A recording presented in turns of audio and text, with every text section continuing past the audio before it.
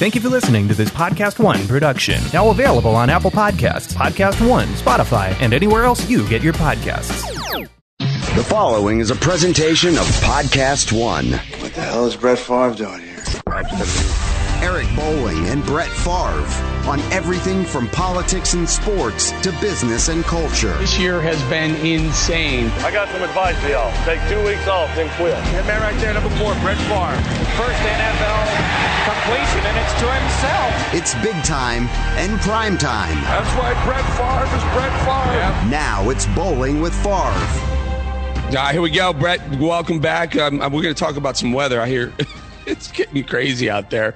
You got to get to iTunes, guys. You got to get there and rate the show, review the show on iTunes, and guess what? If you get a cool review and Brett and I pick it up, and you might win the autographed Brett Favre jersey May 15th. We're going to give a jersey away to the coolest or the most interesting, the most catchy review that we can get. So go ahead, get to iTunes, rate us, and review us.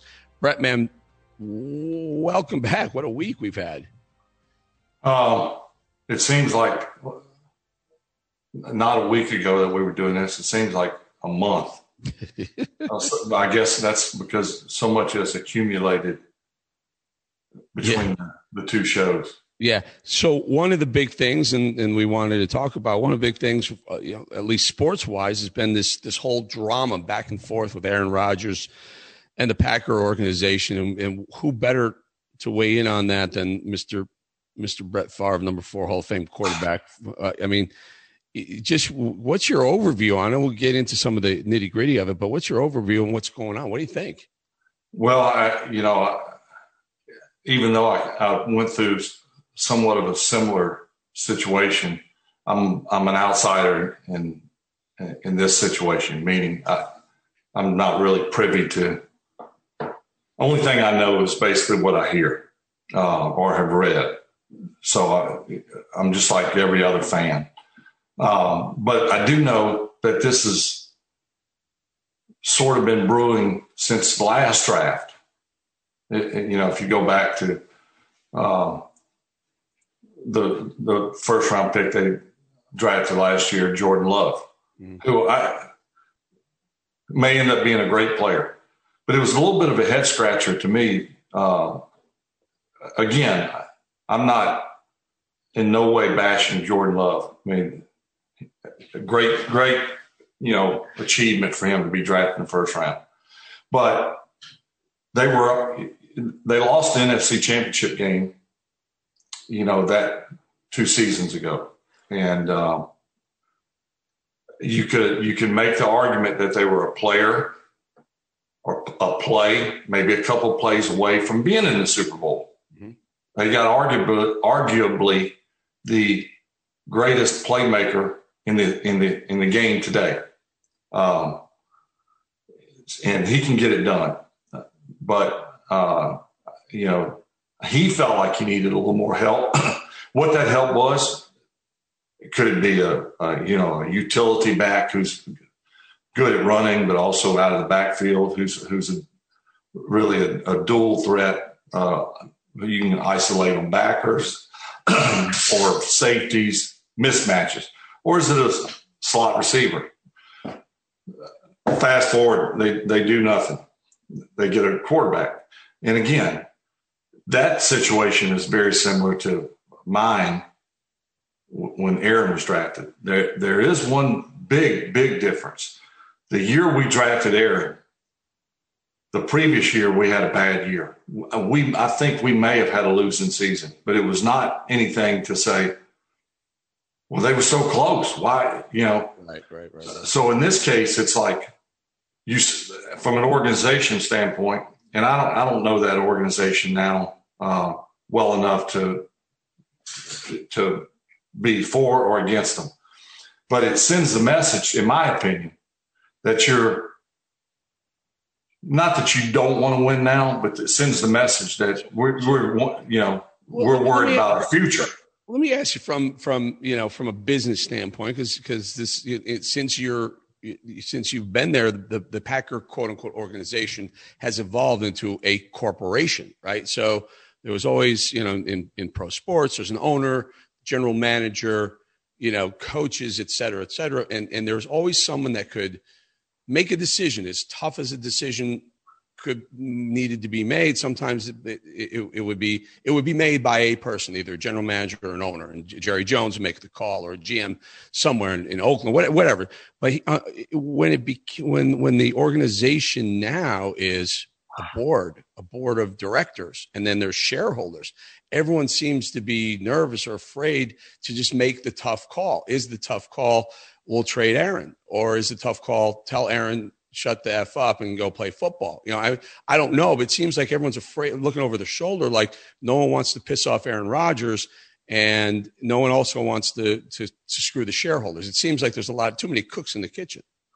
No, well, yeah, that's the dynamics in Green Bay from the front office management perspective. It is different. There isn't a one owner. If I remember correctly, if say the Packers were sold for $4 billion, I think that would go to the Knights of Columbus. Way back when a contract was signed for $100 or something. Yeah. And who would have ever thought it would turn into this, gigantic organization. Yeah. And even from the time when I first got there, the stadium held 56,000.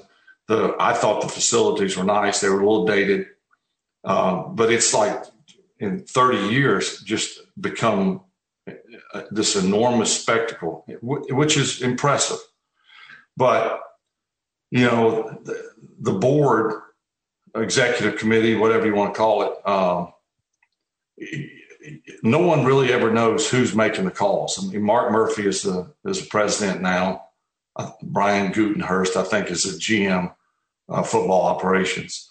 The question is, of the three, the executive committee, Mark Murphy, Gutenhurst, who is calling these shots? Yeah. I think by title and assumption, it would be the GM. Right, but here's the caveat being with the Green Bay Packers being a publicly traded corporation rather than a privately owned team, whatever entity, like most of the other sports, is that these guys are making decisions. Obviously they want to win football games. Clearly you want to win a Super. That's your goal, but they're also worried about the boardroom and the shareholders. That's an added little question mark. I mean, rather than what they may normally do. Let me ask you this, Brett. Do you think Aaron? So let me just give you some observations. Look, I'm a football fan. I watch quarterbacks. Before you get into that, I guess the question is, why, if you got down to just the nitty gritty, why is Aaron Rodgers upset? Is it because they haven't drafted immediate need help, or even shown, that they care about that? Like, hey, we tried to get this free agent. Even if they didn't act like you did, it is the question that, or is it that he, with his contract coming up very soon, is he wanting more money than Dak Prescott, Deshaun Watson? He may be making it now. I don't even know what his contract is, but maybe he wants more guaranteed money. I guess that is the $1 million question. Like, what is the issue? What's the play here? Is it just he's really? Can I read Terry Bradshaw's comment? I mean, I think this sums it up for me. Hall of Fame quarterback Terry Bradshaw said Monday in an appearance on Moose and Megan WFAN, quote, "Who the hell cares who you draft? I mean, he's a 3-time MVP. They're talking about Rodgers in the league, and he's worried about this guy they drafted last year at number 1. And for him to be upset, my God, I don't understand that. Pittsburgh drafted Mark Malone, number 1, Cliff Stout in the 3rd or 4th round. I had them coming at me from all angles. I embraced it because when we went to practice, I wasn't worried about those guys. They didn't scare me a bit. So I don't understand why he's so upset at Green Bay. And if they fire the general manager, he'll come back. And are you kidding me? Really, Aaron? Where is this? What's this all about? And he said, here's what I would do. Bradshaw's saying, I wouldn't budge. Let him gripe. Let him cry. Let him retire. You're 38. This means I assume Terry Bradshaw's talking about management. Let him retire. You're 38. Go ahead and retire. See you later. I mean, I'm really strong about stuff like that, and it makes him look weak. In my way of looking at it, it makes him look weak. So Bradshaw's. Yeah, I mean that's a fair assessment. But I think again, I caution anyone of making assumptions that, I mean, maybe his, disgruntled nature or anger or animosity or whatever is something else, something that we don't know about. And knowing Aaron, and I think I know him fairly well. Mm-hmm. If he has a grudge, whether it be against the organization or a player or an arch rival or family, friends, he ain't budging. I don't see him coming back and saying, if this is not resolved, whatever the issue is, if it's not resolved, or even if it's resolved, but he feels like they got one up on him, he ain't going to play. Knowing Aaron, he would sit. Now it's not, he would forego a lot of money, but he's also got a lot of money, so he can. Yeah, but see, he comes off that way, man.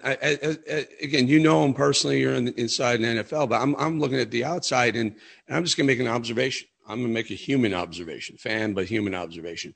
He comes off like quarterbacks, like you and Brady, and quarterbacks. Roethlisberger, they'll have a grudge. You can see that on their face, but the grudge is to win the game. The grudge is to be better and to kick some ass, right? Aaron Rodgers strikes me as it's like he's pissed off all the time. Like there's no camaraderie with the other. It doesn't feel like there's any camaraderie with the other guys. It doesn't feel like we're going to kick their ass or we're going to win. It just feels like he almost like he's acting like the whole success of everything is because of him and it's on him. So maybe there's a lot of pressure, give him the benefit of the doubt. There's a lot of pressure in that role, but I don't know. As a guy, it doesn't seem like he's a good teammate. It's just an observation. Well, I even though I played with him for 3 years, it was different roles. Obviously I was a starter and he was just a young kid finding his way, and he was fine. I knew then, just watching him up close and personal, that he had tremendous potential, great arm strength, great accuracy. It was, when a guy is young and trying to find his way, you can't gauge what kind of teammate they are at that point. It's when they become the guy, whatever position that is, an up-and-coming receiver, up-and-coming running back, lineman, an up-and-coming lineman. He's one of five, and say he's starting right away. He's not going to be, Mr. Vocal, rah, rah, rah. He may be a little bit of a, somewhat of a vocal guy, but you're kind of finding your way. So it was hard for me to gauge what type of teammate he is. I do know this,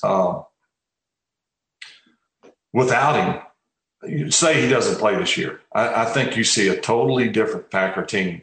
And am I wrong about the teammate assessment, though?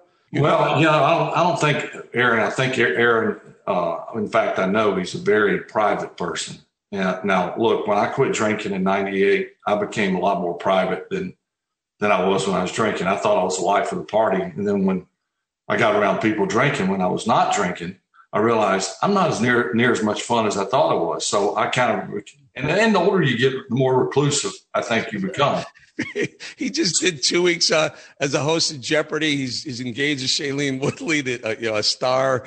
he's trying to hide. He's not doing a good job. He and I, we had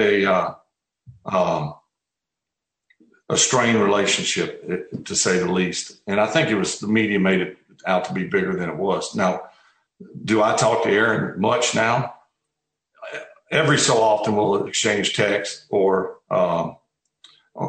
we actually will talk on the phone, which is in today's world, which is rare. And he's always been super nice to me. I did some interviews for him in his documentary, which is has not come out yet for NFL Films. And, I've heard your assessment from other people as well. Like, what kind of guy is Aaron Rodgers? And I don't know what kind of teammate he is today. I don't know. I just know that, as an organization, they know him much better than I do. And you got to, for better or for worse. And maybe I'm not saying he is or he isn't, but maybe he isn't the best teammate. I think he threw 48 touchdowns and 4 picks. And quite frankly, could have gone into the Super Bowl again. Mm-hmm. And maybe a few mistakes that he made didn't help him in the last game, or maybe a player or two added to the mix may have. I don't know, but I don't know what the argument is over. We can assume, and we've talked about the 2 reasons that we think.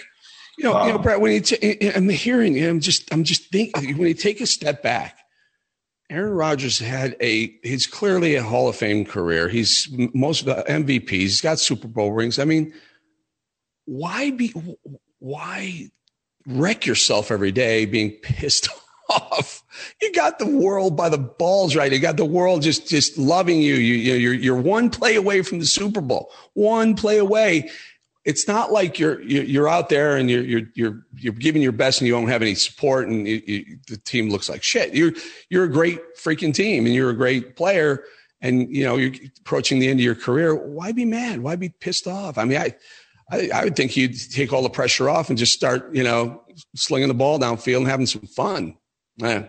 Observation. Again, you're spot on. I don't know the answers to those questions.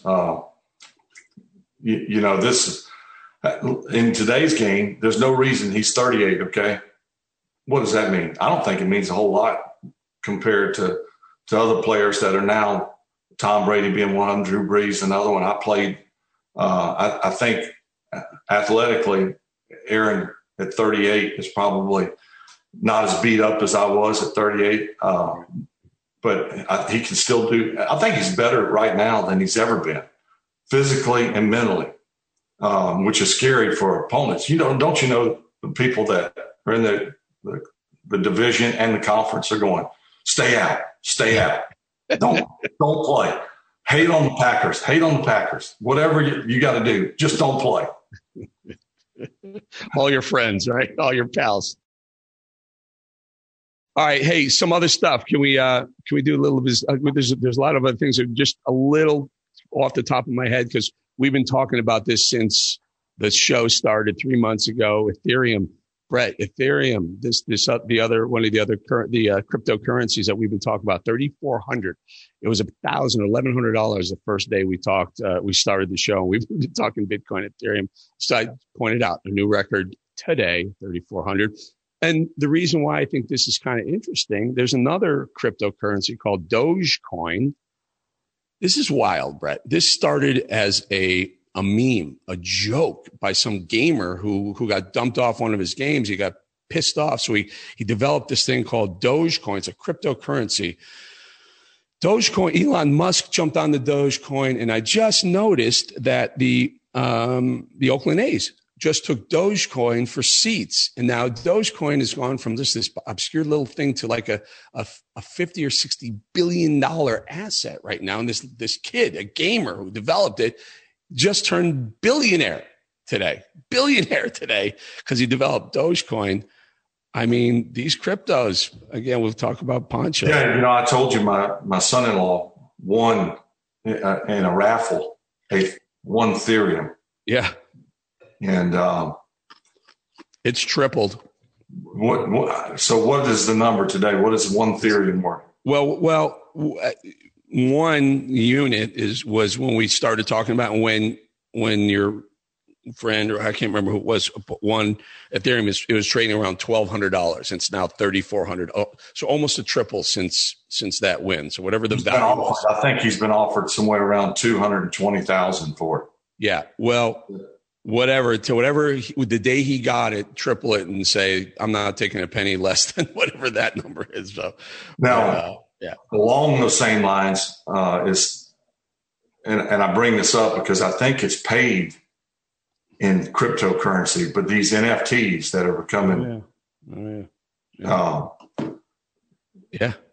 I correct that a lot of them are being paid in cryptocurrency? Only in crypto and only in Ethereum. And so what we're talking, we can talk about a little bit. We're Brett and I, and we're talking about doing some NFTs and working some NFT business worked out where we can just have a little fun with NFTs. Non-fungible tokens is what NFT stands for. And it's any piece of content, whether it's artwork or a jersey or a picture or an interview, anything that's digital, or you can make it digital, becomes an asset, and they're bought and sold with Ethereum, but it's called a non-fungible token. And so we're going to have a little fun with that. I think we're going to have some fun. And one of the things, the question is, what do you think will be a popular NFT?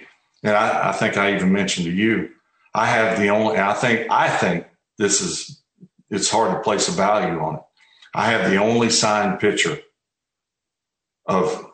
this is a picture that in November, I think in 2015, my jersey was retired on Thursday night football. It was horrible weather, but it was Green Bay weather. And Bart Starr had been, his health had been declining. And I wanted him to be there for it. The previous year was when it was scheduled, and Bart was not able to travel. So we canceled it to the next year, hoping that by chance maybe he would be better. And that week, lo and behold, he was able to travel. So we did a sit down. Aaron had to play in a couple hours, but we all put on our jerseys. We all sat on a stool, and we took this awesome picture of the three of us, knowing that would be the last time it would ever happen and the first time it's ever happened. And I was smart enough I said, when this picture developed, I want it sent straight to Bart. And whenever he can sign it, I'd love for him to sign it. Mm-hmm. And so all three of us have signed it, and no one else has got that. And I thought maybe that would be a great NFT.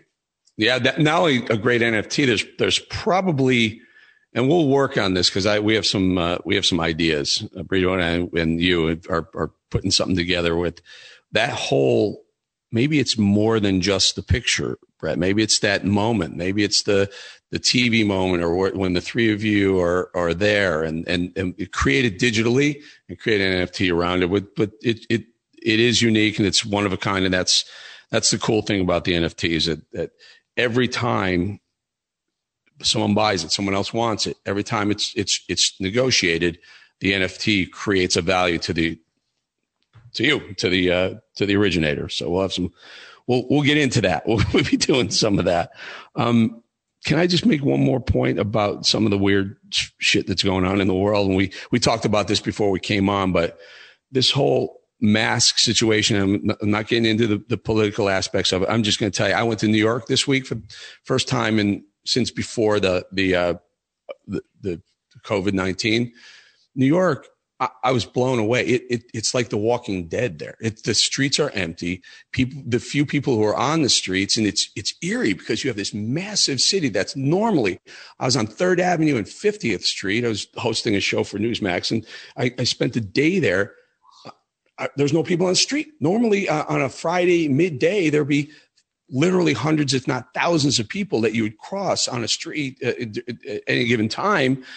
No one. And the weird thing was, I was walking down the street at one point. Now I'm coming from South Carolina, where no one's really wearing a mask outside. You wear it inside when you're told to, and normally that. But I'm out walking on the street, and no one's on the street. A lady's walking my way, and I happen to have just taken a sip of whatever, Diet Pepsi, and I hadn't put my mask back on. She literally, instead of walking on a 12-foot wide sidewalk, she walked onto the street to go around me because somehow I was going to infect her outside, being 10 feet apart from her. It's crazy how the difference in New York versus not everywhere else, but at least certainly this part of the South. Yeah, I did I think it was last week. I did maybe 2 weeks ago a little segment with Martha McCallum Fox. And we talked about that.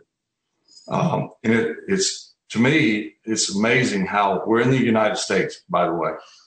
So we're all together, but how different people's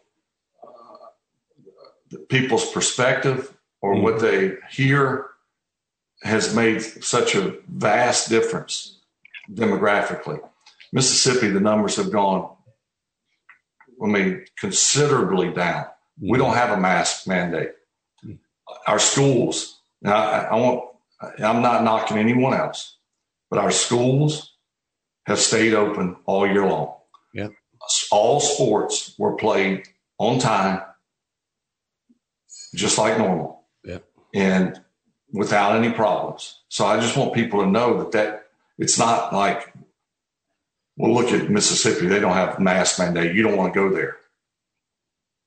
We have pretty much gone, and you do see people wear masks, and that's fine.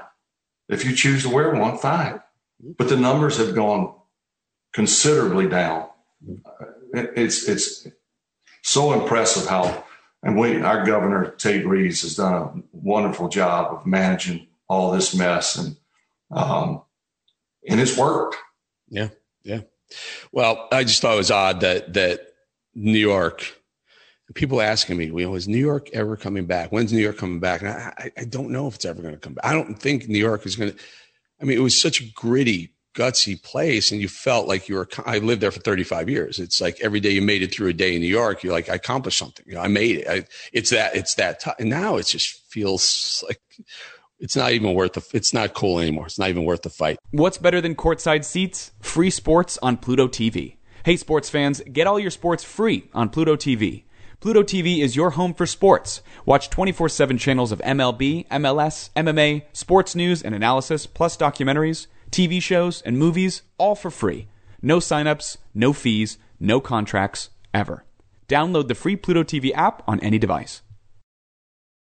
Hey, brother, Tim Tebow wants to make a comeback. He wants to come back and wants to play football again. He wants to play. He wants to play for the Jacksonville Jaguars. He's trying out with the Jaguars. Obviously, they got the first round, the quarterback, Clemson quarterback, Trevor Lawrence. What do you think of Tebow making a comeback? Why not? If he can play. Tight end. I think the connection with he and Urban Meyer certainly has helped his case. Mm-hmm. Urban knows what type of player, what type of talent, what type of character, what type of teammate he would be. And all those are an asset. I don't think people shouldn't look into, he's been out of football for so long, or he's going to. But here's what we need. We need Brett's brilliance on this. You're the quarterback. Do you think he can make the switch, Tebow, to tight end? This is where he wants to play. Well, I think physically, yes. But, and I think from an intellectual standpoint, absolutely. Mm-hmm. The guy played quarterback, so he understands routes, route trees, combination coverages, things like that. His problem was, from a quarterback standpoint, his mechanics were. Look, no one can question his leadership and tenacity, and he wanted to win, and sometimes he willed his team on to win. But the question is, can he beat man coverage? Can he beat combination coverage? Can he, or is he one dimensional? Meaning, we need someone to block also. We know he can run. He can probably run as fast as most tight ends and probably can catch. But can he beat man coverage? Can he block, a stud defensive end long enough to get an edge? Mm-hmm. That's what they're, I think I saw where he's working out with the tight end coach maybe now.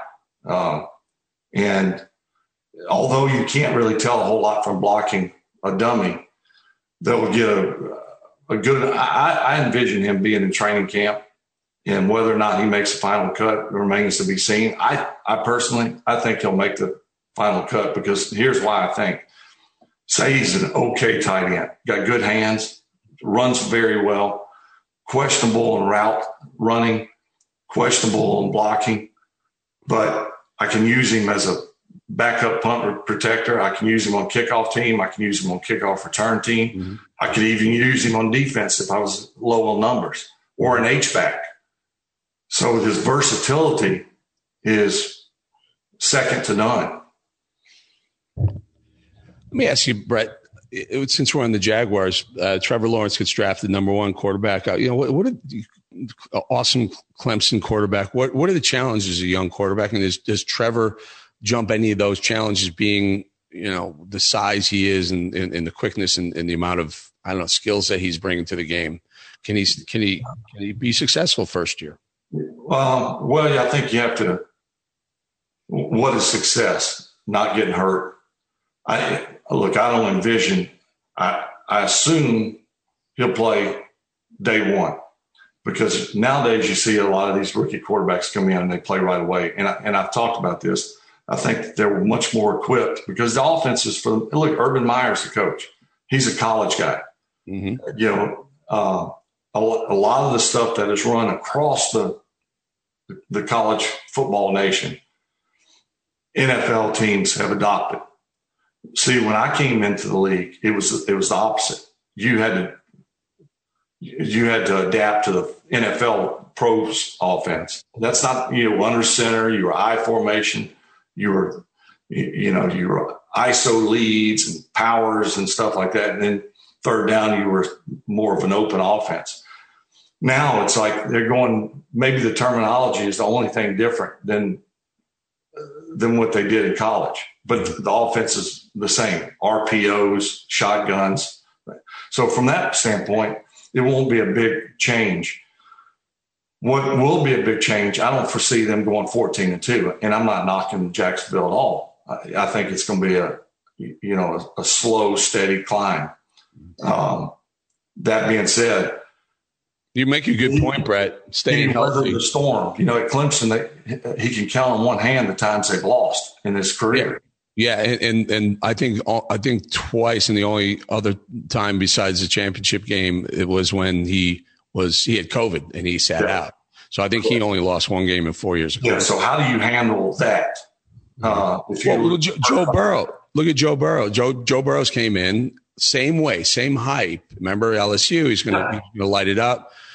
Goes to Cincinnati with a 2-14 record or something crazy like that, and gets hurt game 3 or game 4. And you're right. Because I guess you're not used to the speed and the size of the NFL players, even if you're a national champion at LSU. Yeah, that's certainly something that you face. I think Joe Burrow was doing an excellent job of manufacturing points. I mean, he didn't disappoint at all. And unfortunately, he got hurt, but he'll be fine. That's when you're on an okay team, and one of the downsides of being a great college player and projected high top 10 pick is you generally go to a worse team. Yeah, and you have to weather the storm, and that is from a physical aspect. You're gonna get a little bit beat up, Trevor. But also, do you handle the adversity of, man, I hate losing. And, maybe it's not up to your statistics. The most important statistic is the wins-loss category. We know that. And if he can win 8 to 10 games as a starter this year, I mean, give that guy the key to the city. Yeah. But if you don't, how do you handle that? That's the question. And how does Jacksonville build, an offensive line around him so he doesn't get hurt? And have they? That's something I don't even know. Yeah, I'll answer that question. I assume because they drafted Trevor Lawrence that their number one need that to get them over the hump is a quarterback. Mm-hmm. I mean, we all assume that. Otherwise, why would you draft him? But I don't know enough about Jacksonville to know if their offense. I think, I'll go off of this. Most of the games they lost last year, and they lost a lot of games, were close. That's very encouraging. It wasn't a blowout every week. They had a couple of games that got away from them. But I think, when it rains, it pours in that case. So if they got a decent line, with a really good line coach, you can get by. Assuming that that's so, will there be a rapport, a chemistry right away with he and the skilled guys, and enough to where you can manufacture points? I think that's the bigger issue. I don't think that he's going to have the freedom that he had at Clemson in the pocket. Maybe he will, but I don't foresee that.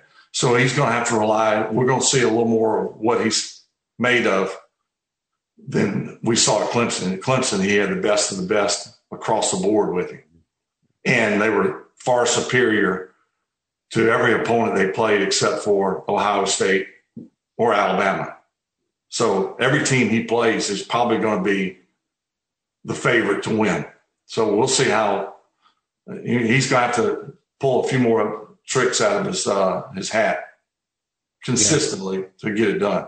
I think if I'm GM at Jaguars, I spend a couple of years building some protection for him than worrying about. I mean, this is the way we live now, right? The quarterback, number one draft pick quarterbacks like these guys, you expect to have them stick around for 10 or 15 years, and maybe not looking to, jump into playoffs right away. Maybe you're looking to build a team, build some, pocket around them. And then start looking at skilled players later. Well, I forgot to mention this. My really good friend and former coach, Darrell Bevel, is the offense coordinator. Oh, okay. Now, Darrell was my offense coordinator in Minnesota, and he was also my offense coordinator and quarterback coach in Green Bay. We're same age, great guy, very brilliant offensive mind. But it's very simple. He's not, depending on where you go, you can get a complicated. One of the first plays I learned in the West Coast offense was Brown left tight close, Z right, sprint right solid, Z quick drag. There was only two guys doing anything other than blocking, me and Sterling Sharp. Now that's 16. I think that's 16 words, and I just remember thinking. Now I can rattle it off easy now, but I remember when that play was taught to me, I was like, can we scale it down to like Sterling sprint? Yeah. So it's Sterling is doing a fly, and the rest of those are blocking patterns. Everybody else is blocking, and I'm sprinting out to the right. That's great. That's great. So in other words, you can make things a little bit difficult by, all right, the hardest, first day, Trevor, the hardest thing you're going to do here or face is not the defense of the Tennessee Titans. It's the terminology that you don't want that. You don't want that. You don't want to complicate it. So simplifying things to where it makes sense right away, because the last thing you want is for any player to be thinking as he's dropping back or running his route. Right. And coaches do that. Not all coaches do it, but some coaches do. Yeah. They outcoach themselves. Yeah, I'll say. Before we go, Brett, Kentucky Derby weekend, I don't know if you were there or not, but I saw Brady there. Mr. TB12 was there. I wasn't, but one day I'll get there. I'm actually doing a a 3-year deal with a company called Twin Spires. They own the Derby, right? Yeah. Great guys. So a lot of ads. Yeah. I filmed a commercial there about a month ago. First time I'd ever been there. And it was like me and the crew in this, 300,000 seat or capacity venue. Yeah. It was really cool to see. Yeah. We saw Brady there. He was styling. He had the hat on. He looked really good. I wouldn't make it at something like that because I got zero pizzazz. I'd go just like this. I think that would catch a lot of cameras also, though. Brett's there. That's just yeah. All right. Well, listen, brother, always a great week. A lot more to talk about next week. Let's talk. Hey, your friend, Luke Bryan, coming on next week. We're looking forward to that. So many people looking forward to that. Yeah, Luke's a great guy, and we'll talk about how we met and his what he's doing now. You see him on American Idol. He does a wonderful job. Yeah. For those listening, Luke was coming on several weeks ago, and the day of or the day before, right, Eric? Yeah, the day before he had to step away from Idol. Obviously, I guess tested positive for Corona. In fact, he sent me a message apologizing that he said his voice was terrible, and my response was, "This may be my chance to out-sing you." We're still waiting for that, Brett. We're waiting for your Harry Carey and you're singing. You're singing. Holy cow! There it is. That's it. I got to add to my verbiage. Holy cow is about where it stops right now. No, I don't think so. I heard a little bit more of it last time. It's going to be good. We're going to get that. But if the best part of the Kenny Chesney interview for me, which we did a couple of weeks ago, was the story about how you two were the first time you met. You were on Chesney's bus and it caught on fire. Yeah, totaled his bus. I don't know how. I don't know if he ever got an answer of what happened. I mean, it was just sitting there. The AC was running, but you couldn't write. You couldn't write a script any crazier than that. And then we'll find out how you met Luke Bryan and how that friendship started and has progressed. All right, man. Good week. Good talking to you. And can't wait to talk to Luke Bryan next week. And we'll see you then, everybody. And don't forget, rate the show. Go to iTunes. Go to the podcast. Click the podcast area on iTunes. And rate and review the podcast. You might win a Brett Favre signed jersey. Brett? I'll sign it. Yeah, you're right. Enjoy the show. NFTs. We'll make NFTs, brother. All right. See you next week, everybody. Coming real. It's the next episode. What about Brett Favre? Follow the show on Twitter for the latest news and links to all our social media channels. Bowling with Favre is executive produced by Ali Brito and Rob Jenners. This has been a presentation of Live by Live's Podcast One.